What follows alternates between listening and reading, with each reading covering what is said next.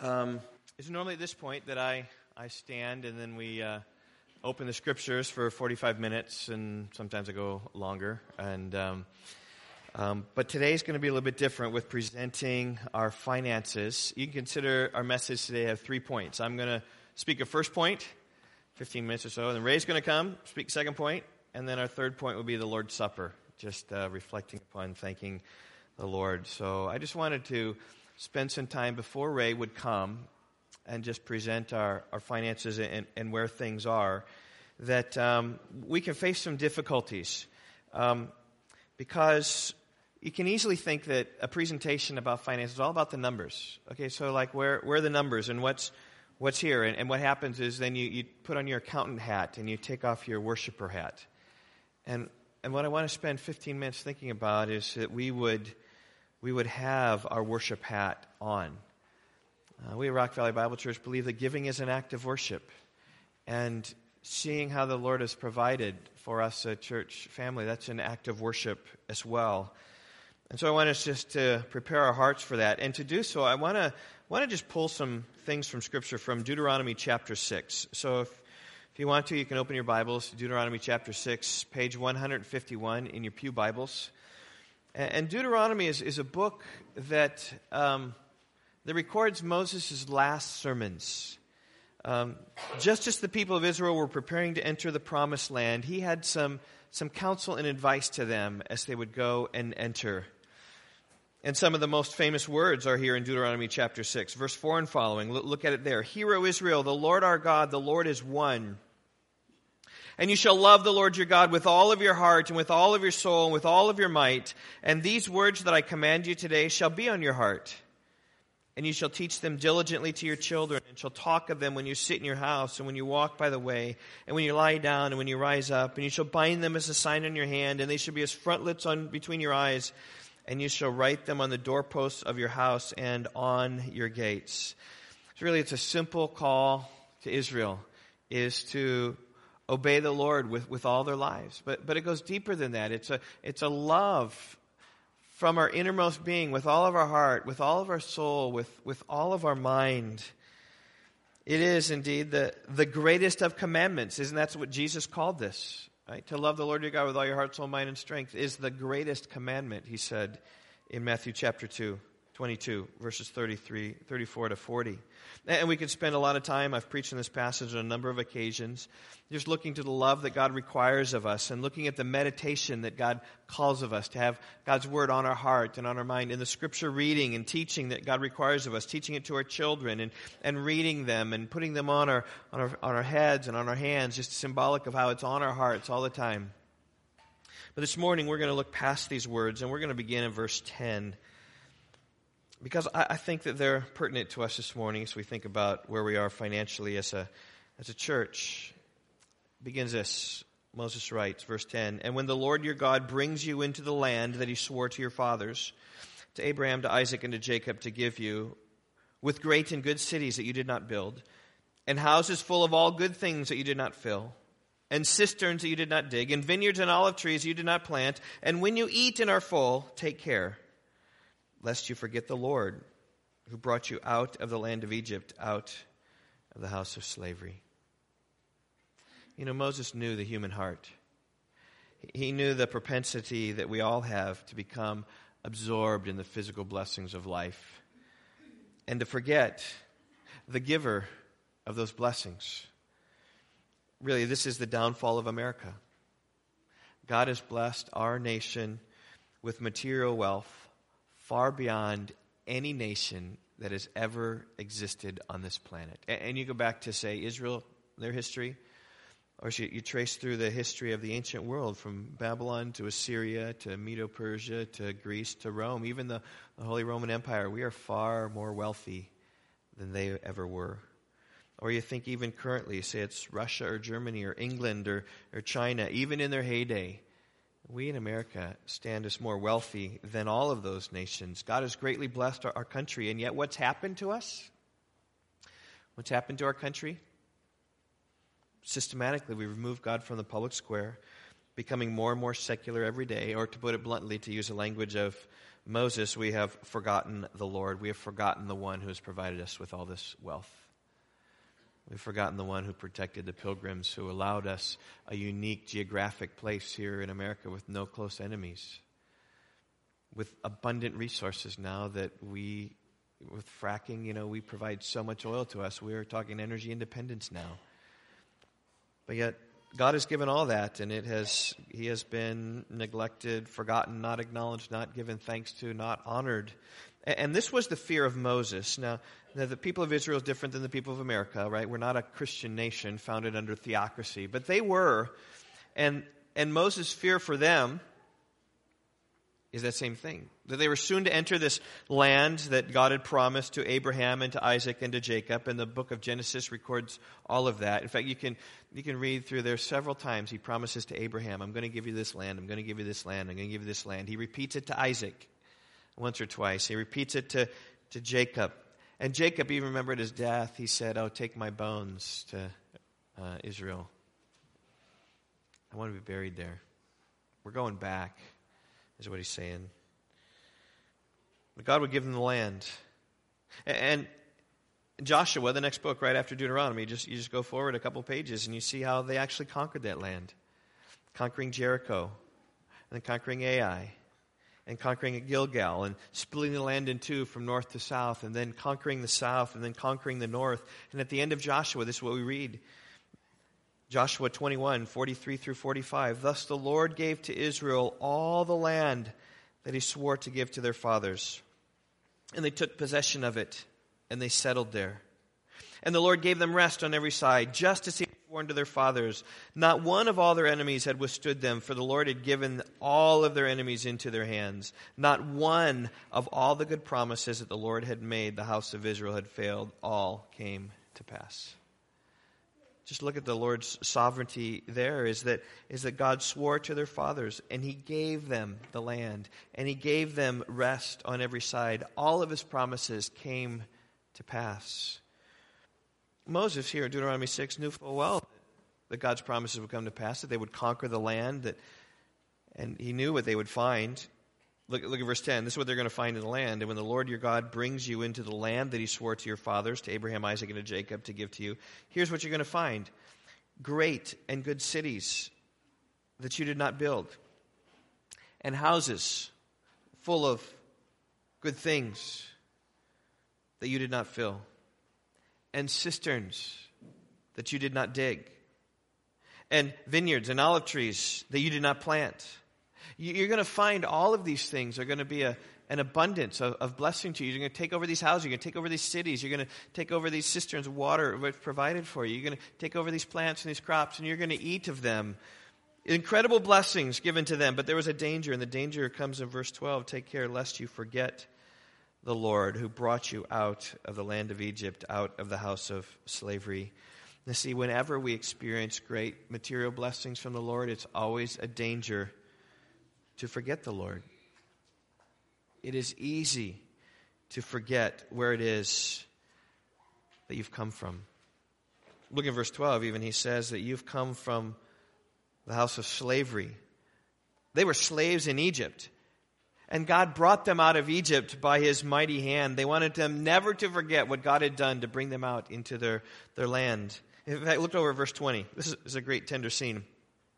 When your son asks you in time to come, what's the meaning of the testimonies, the statutes, and the rules that the Lord has commanded you? Then here's what you should say to your son. And I can almost picture a father, a Jewish father, taking his son, putting him on his lap when the son asks that question, says, come here, boy, let me just tell you. Here's what this law means. Here's what these commandments mean. God was making a new nation.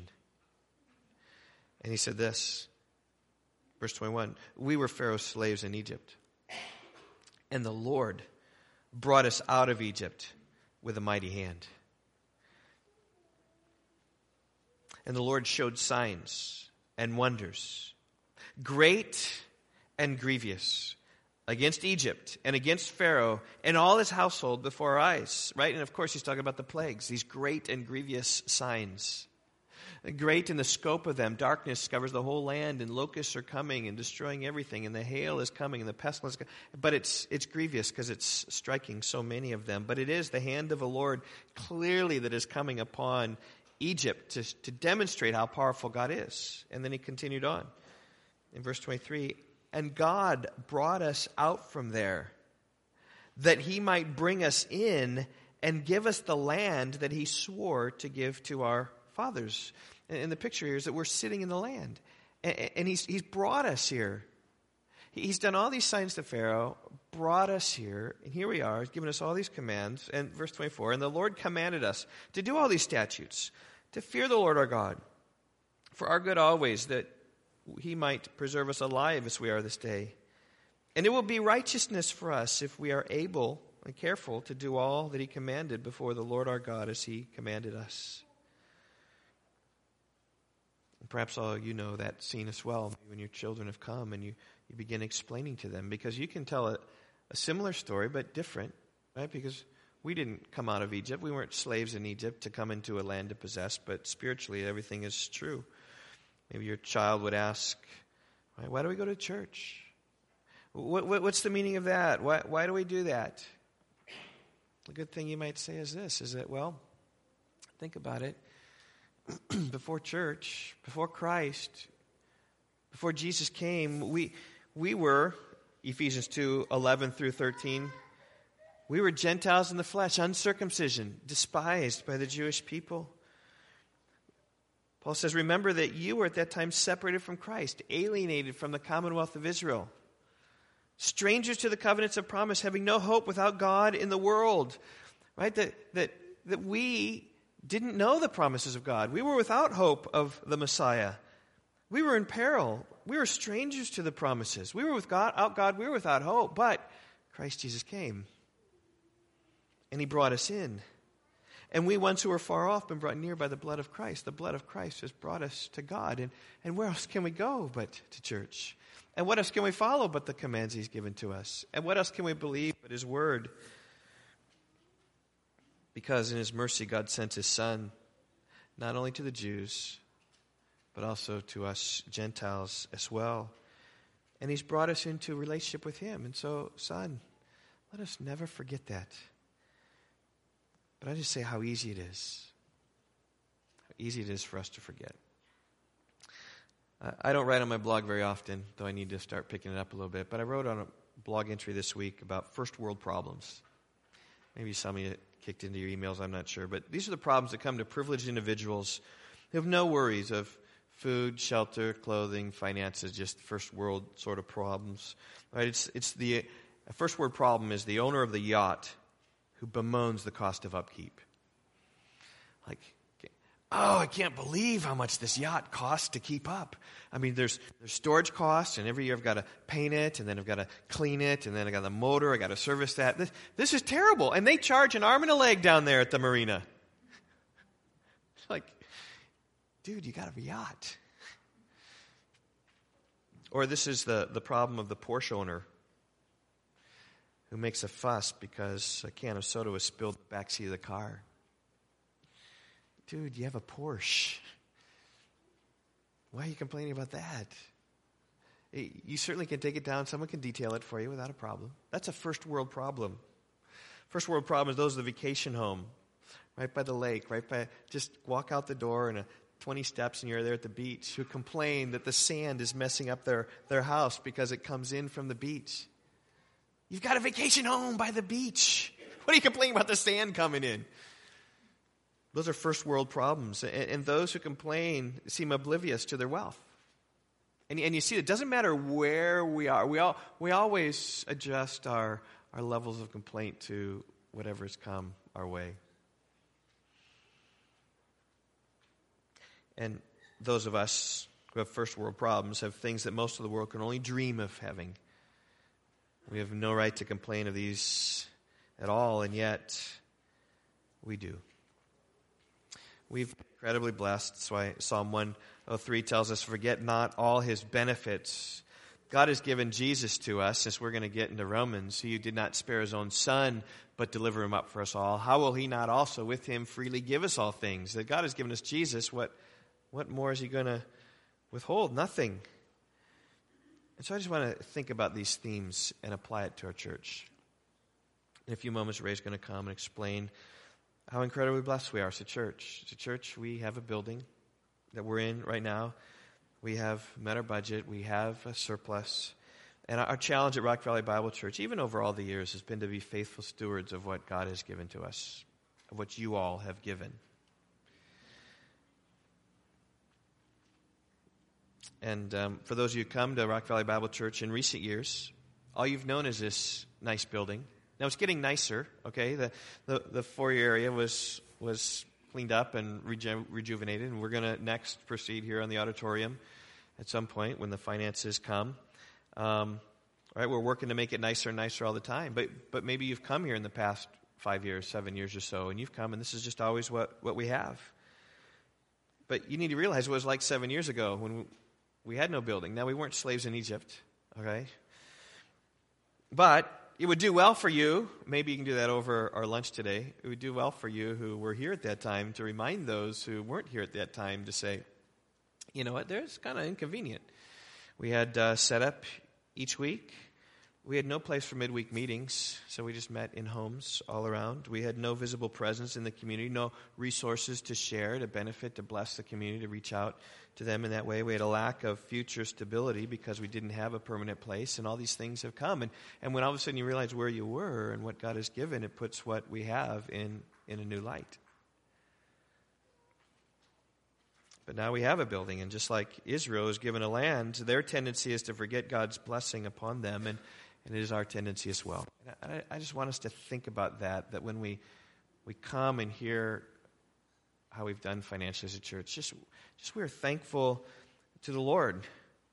And it's interesting, you threw Deuteronomy 6 and Deuteronomy 7 and Deuteronomy 8 and Deuteronomy 9. There's several other times this similar theme comes up. Look at chapter 7 and verse 6. You are a people holy to the Lord your God. The Lord your God has chosen you to be a people for his treasured possession. Out of all the peoples who are on the face of the earth, that God chose Israel. And he says, here's why. Okay? It's not because you were so good or meritorious. That's what he said. It was not because you were more number than all the other people that the Lord set his love on you and chose you. For you are the fewest of all peoples. But it's because the Lord loves you and is keeping the oath that he swore to your fathers. The Lord has brought you out with a mighty hand and redeemed you from the house of slavery, from the hand of Pharaoh, king of Egypt. So in other words, what he's saying is this, is don't get prideful in of yourselves. Because God chose Abraham. He was least. He was only one guy.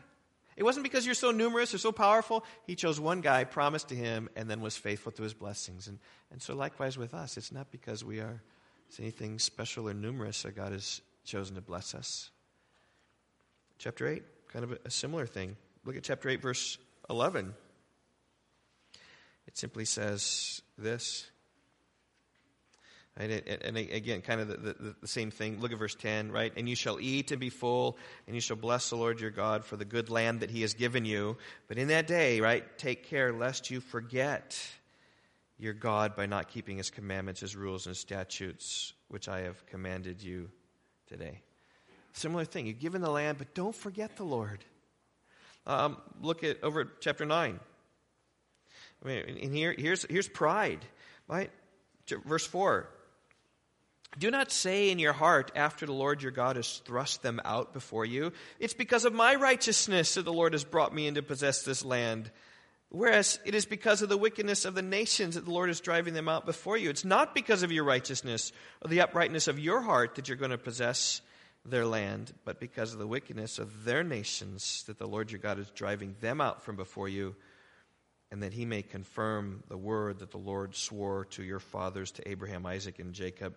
Verse 6, know therefore that the Lord your God is not giving you this good land to possess because of your righteousness, for you are a stubborn people. Remember and do not forget how you provoked the Lord your God to wrath in the wilderness. And there's just the same idea, right? When you come in, have a right mindset. Just have a thankful mindset. Have a submissive mindset. Have a grateful mindset. Not a complaining mindset. When you forget the blessing, how natural it is to complain. Right? When you forget the blessing, how natural it is to complain. Look at verse 16, and I bring up this complaint because that's what God brought up. Verse 16, you shall not put the Lord your God to the test as you tested him at Massah. I'm not sure if you know the story of Massah, but the Jews, God had brought the Jews out of Egypt, right? So all those 10 plagues. He had the miracle of the Egyptians were following after them, and the miracle of the cloud between them to protect them. And then the crossing of the Red Sea and the miracle that they crossed on dry land, but when the Egyptians pursued it, they drowned and were finished, so there's no more people to pursue after them. And they're in the promised land. They're in the wilderness, on their way to the promised land, and they just happen to be thirsty. They're in the desert. They happen to be thirsty. And so what do? They complain. They complain. Rather than trusting and rather than saying, God, look at what all God has done. He'll surely provide somehow. I don't know. He's going to make the bitter water sweet. He's going to bring the water out of the rock. Or they were hungry and they complained. That's why God provided the manna. But know that their first instinct was to complain first rather than to trust and rejoice in the Lord. And in fact, it's interesting that there are times in the reading of the Pentateuch, and you've read this perhaps, that they wanted to return. Oh, we want to go back to Egypt. We had it better out there than we had it in freedom. We'd rather be slaves than be free. Even after the plagues and the clouds and providing manna and the water. You can read the whole story in Exodus 15 through 17, and they called it Massah, right? A time of testing and quarreling and complaining. And I just say this, in light of the great ways which God has blessed us here at Rock Valley Bible Church, we have no right to complain. But today is a day of really rejoicing and celebrating and giving thankfulness. Because God has blessed us, and as you listen to Ray tell the way that God has provided, I want you to come with thanksgiving and worship. And it is interesting. I'm not sure you caught the whole flavor of how it's God giving the land, and God coming in and giving the land. It's kind of all over these verses. But you say, okay, well, who was given the land? Who fought for it? It was Israel who fought, right? They're the ones who took up the sword and the spears, right? And fought and drove those people out. And yet totally it was God who'd given. So likewise, right? You're the ones who've given, and you're the ones who have financially contributed, and you're the ones who have reached out to people and served people and loved people. And yet, fundamentally, it is God who has given, because he's given to us first that we might just give back to him. And so this is an opportunity to rejoice in God with thanksgiving and worship as Ray comes and presents where we are.